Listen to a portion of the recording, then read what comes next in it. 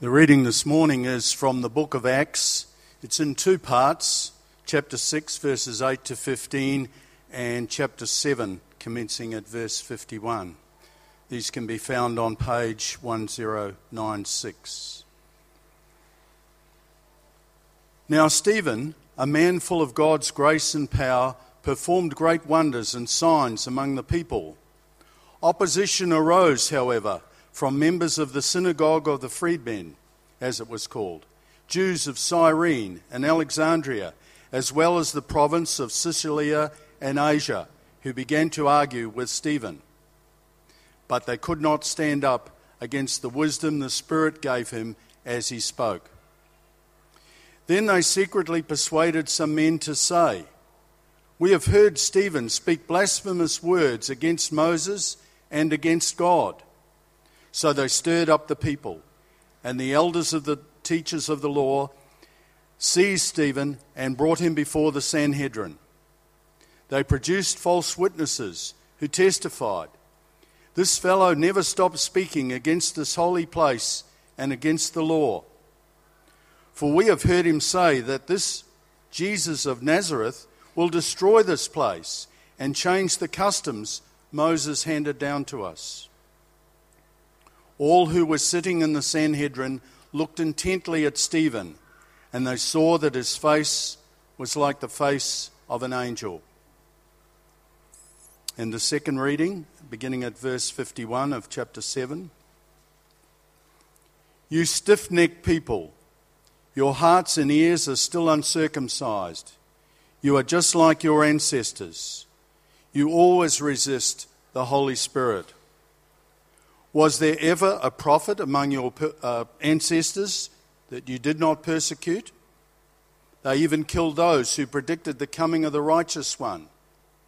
And now you have betrayed and murdered him. You who have received the law that was given through angels, but have not obeyed it."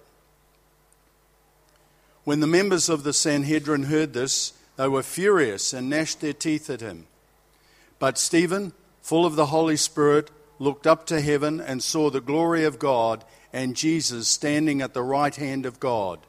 "Look," he said, "I see heaven open and the Son of Man standing at the right hand of God." At this they covered their ears and yelled at the top of their voices. They all rushed at him, dragged him out of the city, and began to stone him.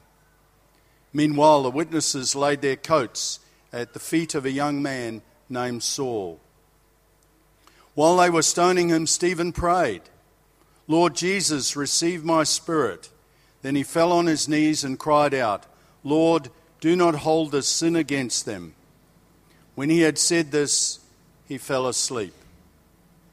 And Saul approved of their killing him. On that day, a great persecution broke out against the church in Jerusalem, and all except the apostles were scattered throughout Judea and Samaria. Godly men buried Stephen and mourned deeply for him. But Saul began to destroy the church. Going from house to house, he dragged off both men and women and put them in prison. Those who had been scattered preached the word wherever they went. This is the word of the Lord. Well, good morning, everyone. That's good. All right. It's good to be in church together. Before we begin to get into this passage, and I hope you keep your Bibles open at Acts chapter 6, going to hear from one of our parish counsellors about Commitment Day, which is next Sunday, and hear their take on committing to the new renewed vision. So would you please welcome up Katie Reid. Thank you.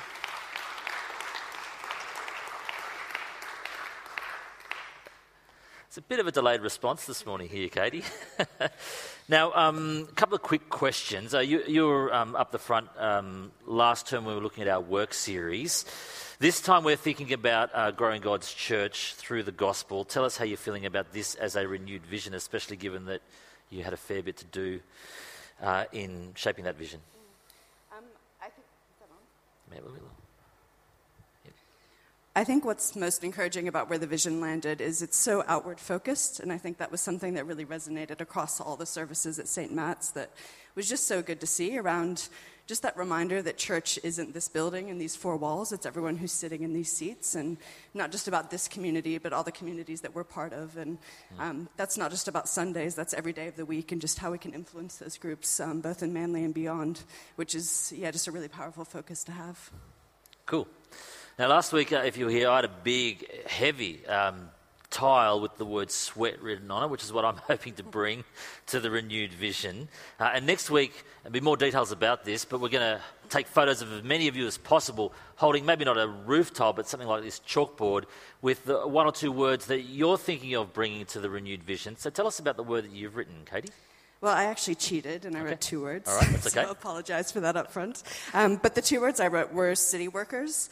And that's because I really want to bring a focus to this as part of growing God's church. I think corporate Australia isn't only a place where there's so much that can be influenced and where light can be brought in where it's not present, but it's also a place I see so many Christians really coming under active attack and really becoming discouraged. So I think the more we can do to really grow and help support people in that space, the influence and impact that can have is huge. So city workers are my 2 words to focus on. City workers, excellent. Last question for you, Katie. We've mentioned over the past weeks that next Sunday we want people to bring their commitment card filled out and signed. There'll be an opportunity to do that in the service next week as well, to kind of commit a financial pledge to ministry next year, but also to our mission partners like Dave and Crystal Fell. So tell us how you feel about signing one of those little bad boys. Yeah. I think the commitment series every year is just, something Blake and I really enjoy, because it's really an act of worship more than anything, and to be able to sit down and have a really intentional just reflection point on everything that we've been blessed with and all the privileges we have and just the money that we've been given that is all God's to really be stewards of. And there's something really powerful in taking a really intentional moment to sit down and reflect on that and really think how you actually want to influence and impact other people through that. I had the privilege a few years ago going to Congo, and since then Heal Africa has really been something that's been really close to my heart. And it's something that, when you go to a place like Congo and you just have that really stark reminder of how different our life is day to day compared to so many other people in the world, and we are blessed with so many things here in Manly. So I think being able to sign something like that is such a small act of just giving thanks back to God for everything that we do have. Thank you for sharing that, Katie. I'll take this, and would you please all thank Katie as she heads back to her seat. And everyone's job, including me, next week is to think of the words you want to put on a chalkboard and the commitment card to sign for next year. I am going to pray, and then we'll get underway. You'll need Acts chapter 6 open. Heavenly Father, God, firstly I pray for Katie, and I thank you for her, and I pray for that baby that was hiding behind the chalkboard there, that you would bring that forth into the world safely. And Lord, I pray for us as we consider Commitment Day, that you'd help us to be generous and thoughtful, and we'd see that as an act of worship, as Katie mentioned. And Lord, please, as we consider your words now, speak to us through them. In Jesus' name, amen. I sometimes think that if I could just get my act completely together, as a person, as a Christian, I will command the respect of everyone. Not in the sense so I can kind of dominate or manipulate people, but just in the sense of being respected rather than ridiculed. I wonder if you've ever thought that. I once worked with this guy who was younger than me, and it's like half the world, really, isn't it? Younger than me, and he was the sort of guy who had just seemed to got his act together quite effortlessly, and you couldn't help but give him kudos. That sort of a guy. He was a good-looking guy, which always helps. A bit of an athlete. He was a clubby up at Palm Beach, used to row the surf boat. He was very disciplined with what he ate, to the point that we used to make fun of his expertly constructed sandwiches at lunchtime. It's like they almost needed architectural drawings. He was starting out in our vocation, but he was like a natural and a real quick learner. And of course, he married a fashion designer whose clothing lines were sold in David Jones, and so he always dressed sharp. And he was just nice as well. So you couldn't even hate him for being the complete package. Very annoying. Once we had this all-day off-site staff conference, and he and I decided we'd sneak in a quick 40k bike ride beforehand. And I'd been on the bike a little bit and was feeling quite fit. He hadn't been on the bike at all but was up for it. And so we were riding along and I was feeling pretty good. And we got to the bottom of this long 8-kilometre hill and he looked over to me and he said, "Look, why don't we just take this hill at our own pace?" An excellent idea, I thought, because I was still feeling fresh. He was obviously feeling the pinch. And so we did the hill at our own pace. And I just watched him zoom off into the distance. And by the time I got to the top of the 8-kilometre hill breathless, he was there talking to his fashion designer wife on the phone, not even puffing. And he was still so nice about it all. So I could not hate him. He was actually the kind of guy who was impossible not to respect, even though he was 10 years younger than me, because he just seemed to have his whole act together, somewhat effortlessly, it seemed to me at least. Now, what if, as the church, we were like my young friend? We had our act together. There was no need for royal commissions, things of that nature. Our senior leaders were warm and erudite. In front of the camera, they displayed not only compassion and sincerity, but were also kind of really quick-witted and articulate. You know, what if there were never any divisions in churches or across denominations? What if all our websites looked amazing? Do you ever think that if as individual Christians and if as the church as a whole we just got ourselves sorted, we would carry kind of kudos and respect in the public sphere rather than the ridicule that we fear so much? Have you ever wondered that? Because you know that we won't, don't you? It just won't be like that. I mean, we could all be disciplined with what we ate and what we drank, what we said and what we did, and there might wonderfully be no need for royal commissions, and our leaders could all be warm and articulate and photogenic, and different denominations could just get over their differences and unite, or at least put on a united front, and we could even all have killer websites, which would all be great things to do, but they won't stop Christians being objects of scorn or indifference. And in other parts of the world, violent opposition. Now the question is, what are we to do with all that? And that's what we're looking at today from the book of Acts. As Emily said, we're coming near the end of our commitment series, kind of a time we take out every year. This year we're thinking about our renewed vision of growing God's church through the gospel from the first third of Acts, which has really shed light onto our renewed vision here. We've seen from Acts that the gospel, that is the good news about the life, death and resurrection of the Lord Jesus Christ, that gospel grows the church. And we've seen that overall vision has been undergirded by some core values, both St. Matthew's core values and core values in the early church that include, as Emily said, Bible and prayer, community. And last week we looked at service, in which every member is a servant of Christ. Every Christian has ministry to do among people. And that can sound so rosy and so kind of neat that we might be tempted to think that if we just kind of got it right, if we just did it well, not only will the church grow, but we will be personally respected and admired. And today we're going to see from the life and the death of Stephen, that is just not the case. No guarantees. Of course, the sacrificial love of Jesus, of course, the work of the Holy Spirit within us compel us to be better versions of ourselves, better people than we otherwise would be. But the plain truth is that regardless, there is just a cost in following Jesus. And Christian suffering is a reality check we all need to hear today. We're going to look at Stephen. We're going to see that Stephen really is the package, and yet he still suffers. And we're going to see this from the man. We're going to see this from the message. We're going to see this from the murder in Acts chapter 6 to 8. So have it open. We were introduced to Stephen the man last week. You remember last week, if you were here, the apostles were faced with a very reasonable but pressing problem of distributing food to needy widows. And with that problem, they faced the potentially more serious issue of the growth of the gospel being limited or bottlenecked by the apostles' own ability to both look after this reasonable, pressing problem and preach the gospel and pray. You can't do it all.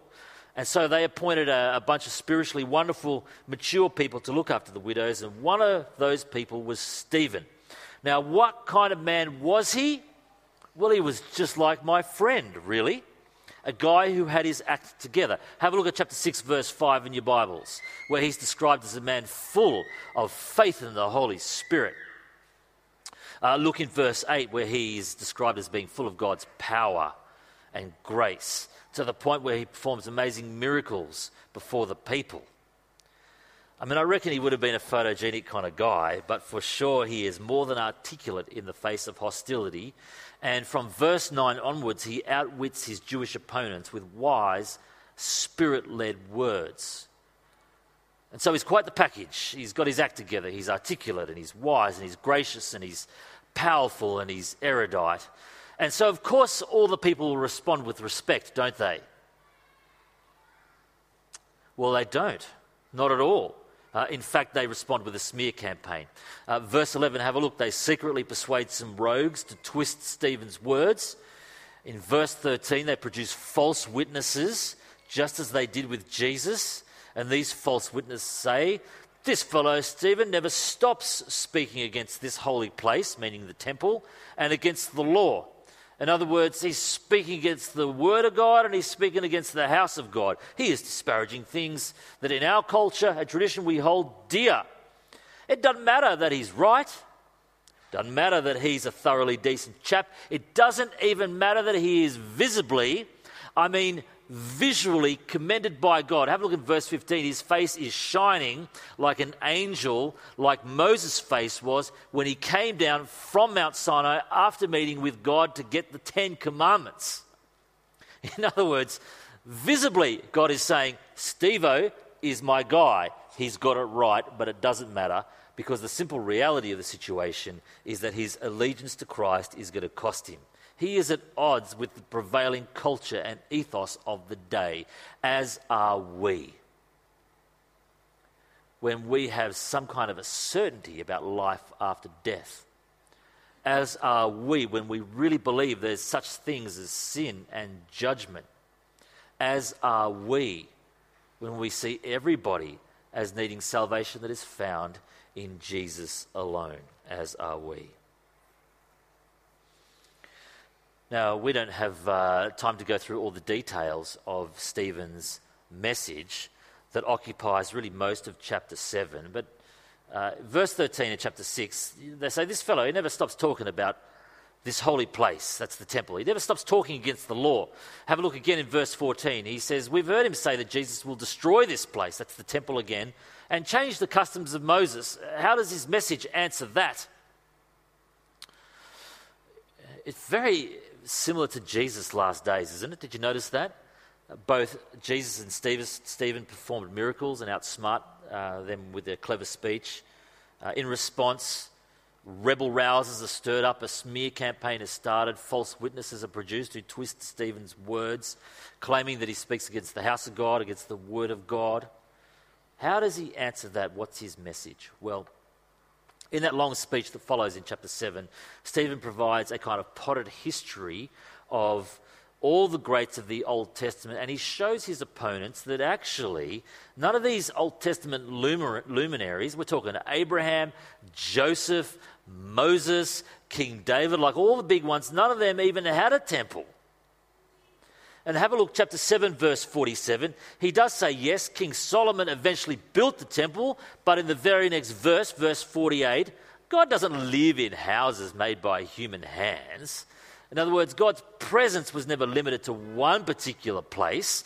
I mean, Katie's absolutely right. It's not all about the four walls. God was never imprisoned in the temple. And Stephen is effectively saying to them, listen, if you actually read this Old Testament that you're so fussed about, you would totally get over this obsession with the temple, like enough of it already. And he brings his speech to a conclusion in verse 51 with Moses-like terms. Did you pick up on this? You stiff-necked people. Old Testament prophet-like terms. You've got uncircumcised hearts. I mean, Jesus-like terms, really.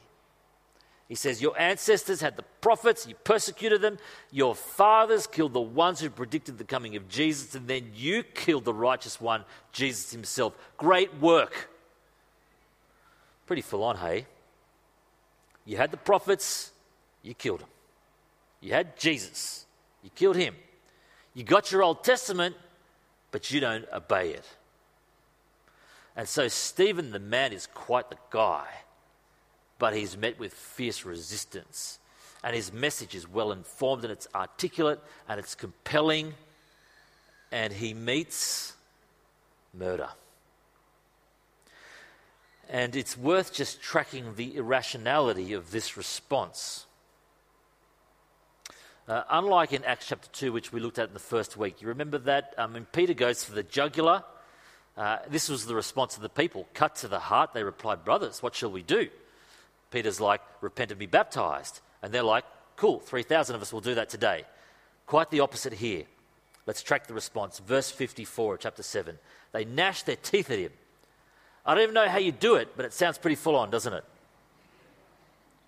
Stephen has a vision of Jesus standing next to God in heaven, and they cover their ears, yell at the top of their voices, rush at him, and then throw stones at him till he dies. I mean, it's irrational, it's violent, it's kind of childish in some ways, but actually it's more demonic than anything. And Stephen dies a Jesus-like death, both praying for the forgiveness of his murderers and then committing his spirit unto heaven. Now, friends, if you are a Christian here today, and you ever think that if we just got our act together a little, so that we're both affable in our person and articulate in our profession, in what we say, that we will gain a hearing and a respect in our society, the story of Stephen reminds us there are no such guarantees. Stephen is the man. I mean, he's the package. He is gracious and servant-hearted and filled with the Spirit and the power of God, and he meets fierce resistance. His message is well-informed and well-argued, and he's murdered. So there is a reality check that we all must make today. At the very least, lowest common denominator, there is a genuine possibility that following Christ will cost us in profound and personal ways. Stephen is the package, but he suffers, and so might we. Now, we need to make sense of Stephen's story, but before we do that, it's worth following this story just a little further into Acts chapter 8, because when we move into Acts chapter 8, we discover that Stephen's suffering gives way to gospel growth. You remember last week in Acts 6 where Stephen's service gave way to gospel growth. You remember last week the word of God spread, the number of disciples in Jerusalem increased rapidly. Well, today in Acts chapter 8, Stephen's suffering gives way to gospel growth. And it really is a great kind of turnaround story. Now, you think this week we've just seen the US elect its 45th president, and Trump's win was certainly a surprise. And we've got a number of Americans in our congregation. I'm really interested to hear their take on it. But if you're looking for a great turnaround story, it's hard to go past the 16th president. Now, who was the 16th president? Who knows? Yeah, you were here before, Bruce. That doesn't count. It was indeed Abraham Lincoln, 16th president. Did you know this? He was born in a log cabin. Lost his mum at age 9. Lost the love of his life at 22 years of age. He had to educate himself. He had a nervous breakdown. 2 failed businesses. He lost when he first ran for Congress. He lost twice when he ran for the Senate. He lost as a vice presidential candidate. Quite a resume. But then he was elected the 16th president, and he led the country through the Civil War. I mean, probably the most important president ever. And then reconciled the country and won re-election and preserved the Union and abolished slavery and strengthened the federal government and modernized the economy. Unfortunately, he got shot.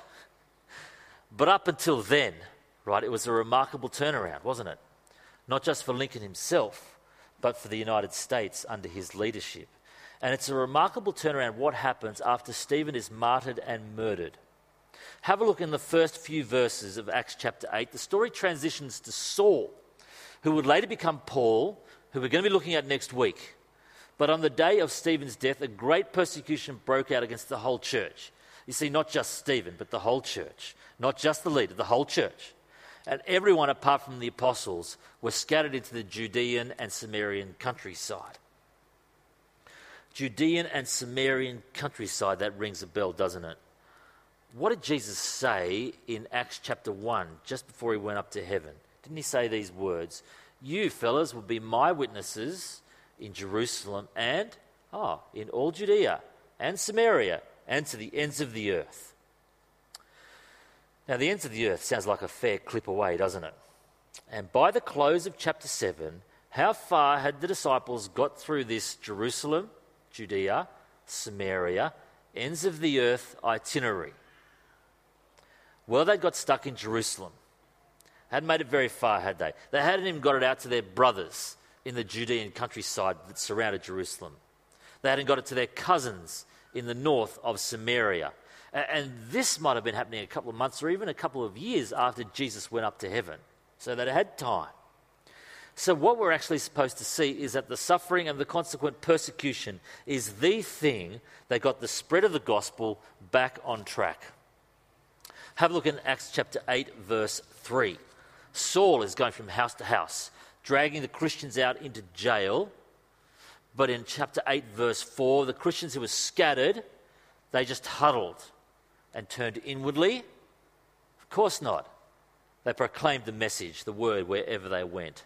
And so it's actually the murder of Stephen that recovers the mission from stalling in Jerusalem. Stephen's suffering gives way to gospel growth into Judea and Samaria at the very least. And so there is a reality check that we need to make. Following Jesus is no guarantee of ease. In fact, it's almost a guarantee of suffering. But suffering doesn't kill the church. It rather gives way to other kinds of gospel growth.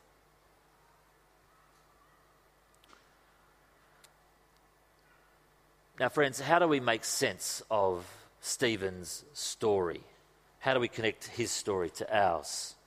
I've got 4 suggestions or ideas that might help us. The first is that in our society, we often underread human suffering in general. What I mean is that technology has meant that we do so much less physically in terms of our work, so our bodies break down less. Medicine means that for a lot of ailments, there are fixes, if not quick fixes. Our commitment to leisure and recreation and busyness means that we don't often stop to think about the very deep issues in life, and the general societal uncertainty about what lies beyond means we don't want to talk about death until suffering and hardship and trouble is thrust upon us rudely and abruptly, and then we're almost surprised it's happened to us at all, as if to say, this isn't meant to happen. We're going to struggle massively as humans. I mean, I'm not even talking about Christians, massively as humans, if we don't accept that difficulty and hardship and trouble is part and parcel of human existence. Right? You don't need to be Christian to experience suffering, you just need to be human. But if you are a Christian, then we need to expect human suffering rather than be surprised by it and then start blaming God for it. All I'm saying is that in our society as a whole, every human being suffers, and we tend to underread this and are underprepared for it. That's the first thing. Second thing is, it's easy for us to overread the opposition and Christian persecution that we face here in Australia. With things like the same-sex marriage movement and moves to remove scripture from school, and what I think is actually an anti-religious slant in the Herald and on 702 radio and maybe in your Facebook feed, we can think that everyone is against Christians and everyone hates Christians. But this is not true. Like a survey was recently done, 88% of Australians apparently are glad to have a local church in their neighbourhood. 88%. Now, I don't know what's happened with the other 12. They probably watch the cricket, right, and they're so depressed they can't even take the phone call when they're doing the survey. 88%. It tells us there is a hostile and vocal minority who are virulently opposed to the Christian faith, but most people are indifferent to it. And therein lies our real challenge and great opportunity. On the whole, it's not hostility, it's apathy that we're up against. But that gives us a great opportunity to show the wonderful difference that Jesus makes to our life. Now, let me say, this is not the case in other countries. And it is true that brothers and sisters in Christ are suffering awful persecution just for the fact that they are Christian in other parts of the world. Whereas here I think we tend to underread human suffering, but to overread Christian persecution that we endure. And that is something to think about. Third thing, even though we need to prepare ourselves for the fact that both human suffering and Christian persecution will happen in our lives, the way to prepare is to accept the cost rather than arrange our lives, our whole lives, for comfort in the hope that we can avoid that cost. Okay, accept the cost, not arrange for comfort. Now, I don't know if you've noticed on TV how good furniture looks in furniture commercials. Have you noticed that? It looks wonderful, and it's not just the furniture, right, but the whole package. You know, there's not a skerrick of clutter anywhere in the house. There's usually a tall, skinny lady in a formal dress with very long stilettos on that I'm always worried are going to, like, puncture a hole in the cushion of the couch. She's there as well. And really, I think what they're saying is you buy this sofa, man. You buy this grand lifestyle that's luxurious and desirable and uncluttered and comfortable. I mean, sometimes it's more interesting than the show you're watching, isn't it? My personal favourite are the King furniture lounges. You know, the King ones where you can kind of rearrange them in all different sort of sorts for every situation. I mean, this would be my dream living room, right? It's all cool and grey and uncluttered and minimal. I'm not crazy about those two people being in my living room. Like, if they were there, I'm like, what you doing? Get out of here. Have a look at this one, another King furniture. This guy's saying to the lady, hey, how you doing? And she's like, actually, I just want to read my book, so I'm going to do that alone, and I'm going to rearrange my sofa so I can do that comfortably. I finished reading my book, now I want to go to bed, so I'm just going to rearrange my sofa so that it's a bed. And you can do it all with this furniture. You see, you can arrange everything, all of life, for maximum comfort. Now, friends, that actually does not work in life in general if suffering is a part of life. And it doesn't work in the Christian life in particular if we're going to accept the reality that there will be a cost, a personal cost in following Jesus. And I think this is right, cost and comfort are almost opposite to each other. So we need to accept the cost, not to arrange everything for comfort. We just make sure that your faith never comes up. It's never an issue. So let's get down to kind of real ground level practicalities. Tomorrow when you go to work, or you're waiting at the bus stop with the kids, or you're having coffees with friends, whatever it might be tomorrow morning, the topic of the weekend is going to come up. It just will. It's the most obvious thing. And if you arrange for comfort, you lament the cricket, or you talk about dinner on Saturday, or leisure or chores, but you don't talk about church. But if you accept the cost, then you just mention church, or you talk about your faith, you just put it out there, and you see what happens. And maybe people will show interest, maybe they'll ask more, maybe they'll think nothing more of it, maybe they'll silently judge you. There's a chance they might openly mock you. I think it's probably a small chance, but almost certainly they'll be watching you to see whether your walk matches your talk, your profession of faith. But if you accept the cost, rather than arranging your life for comfort, then at least there'll be that talk. I mean, there might be costs like you lose social status, or you lose respect, or even social exclusion. That would have happened to some of us. It might be a financial cost, either because of your generosity, and even something like filling out a commitment day card, there's a cost there. Or you might lose a promotion, or you might lose a customer, or a client, because in some way your faith informs your work practices. You might lose opportunities. You might lose friendships. You might become estranged from family members. There might be tension in your relationships. They're all possibilities.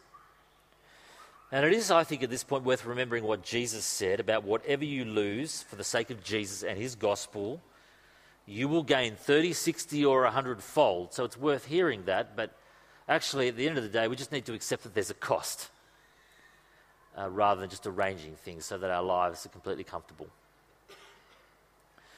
And the last thing that the story of Stephen suggests to us is that our suffering and our persecution does not stop God in his tracks.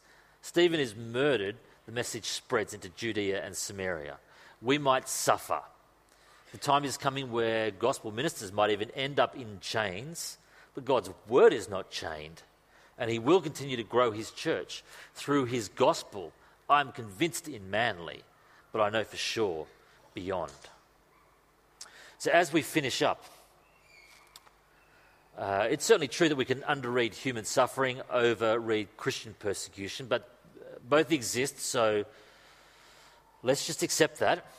Let's look for Christian growth in us, then through us, all around us, whenever that happens. And when we're tempted to think that if we just got our act together a little bit more, then that would gain us respect and hearing, then let us remember Stephen, who really was the package that just ain't those guarantees.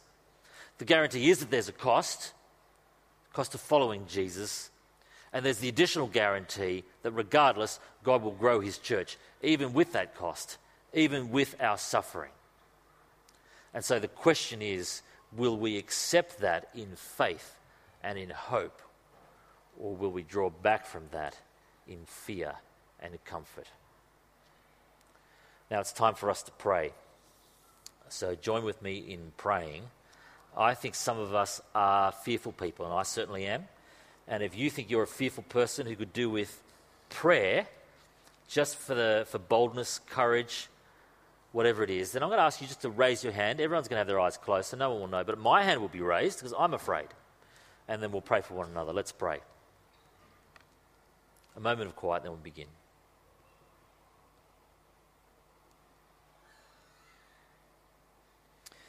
Dear Heavenly Father, I do thank you for the story of Stephen Package, who still suffered. Let his example be prophetic for us as we recognise that even if we do everything right, by following you, costs are involved. We need to accept both human suffering, Lord, and Christian persecution as part of the deal, and accept that in faith and hope, rather than drawing back from that in fear and in comfort. For those of us who are particularly afraid, includes me, give us boldness and courage in the face of that fear, and help us to look for gospel growth in us, and then through us, and then all around us, to your glory. In the name of Jesus, we pray these things. Amen.